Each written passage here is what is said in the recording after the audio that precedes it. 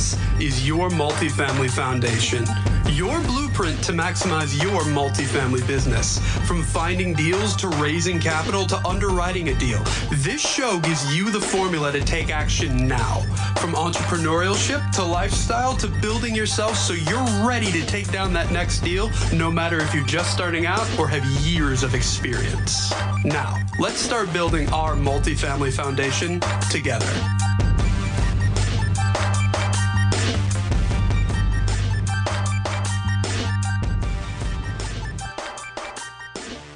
All right, so here we go, and we are into day 5 here, which is day 5 of 12 steps into mastering multifamily. And today we are talking about choosing a market. Super important topic. This can be really ground setting for where you go with your business and how you set up your business plan. Are you going to invest locally? Are you going to invest afar?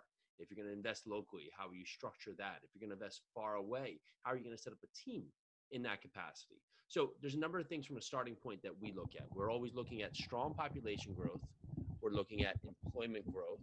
We want job diversity, and then we want income growth, employment diversity, as we've just went over with the jobs, boots in the ground. So those are on a high level. Now you want to dig in here. There's also many other factors that come into play here. You're looking at the market fundamentals. What's the effective rent growth projections, the low supply growth? What is the population for the city here? Or also what's the MSA? So if you're outside of an MSA here, who's actually going to be living in your apartment building? Are you going to have enough people in the town that's going to be warned if you're a 100-unit apartment building in a town that's only with 1,200, 1,500 people?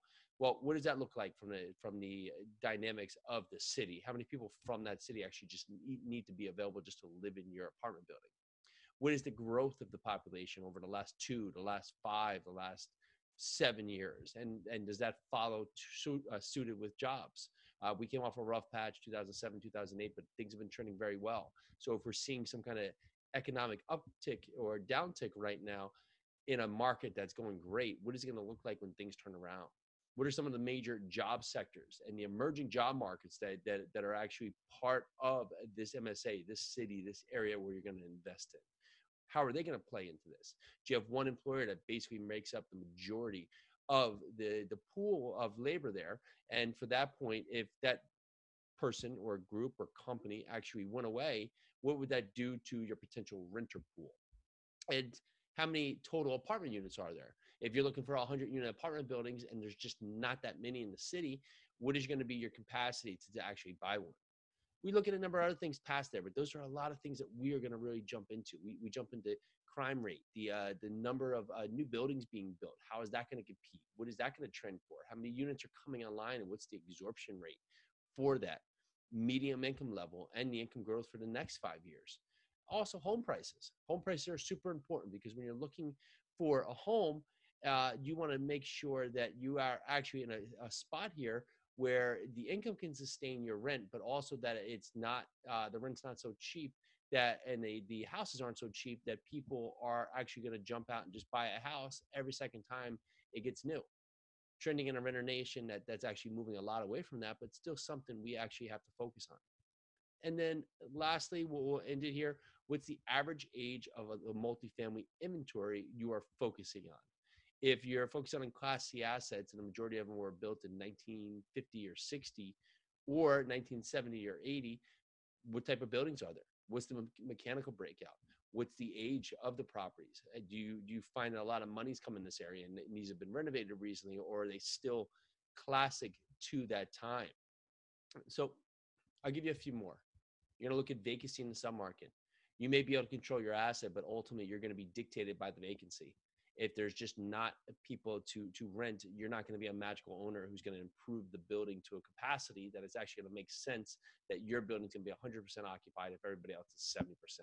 And an important one, are you in a tenant-friendly or landlord-friendly state? That is huge.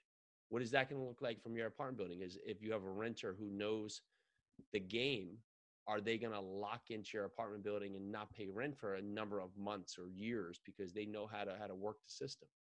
Or are you in a landlord friendly who they understand that landlords are trying to do the right thing and have systems in place for you to be able to do so? Also, each area is going to be in a different market or a different cycle. So not every part of the country is in the same market cycle at the same time. So if you're looking around, is there not a lot happening, or is there a number of cranes in the air? Where do you feel things progressing? Do you feel things are slowing down? Are houses online for a lot longer taking the sale? Are you seeing that a lot of projects are starting to falter or fail or actually just not happen or take a lot longer to happen? What does that look like? So what kind of timeline do you see for the horizon of potentially either an uptick or a downtake? A lot of things we just threw at you there. When we're looking at a market, it's very important to look at it from all different sides, because the one part that you don't look at can burn you for a number of years. All right, this is Jason. Go out there. Let's make it happen.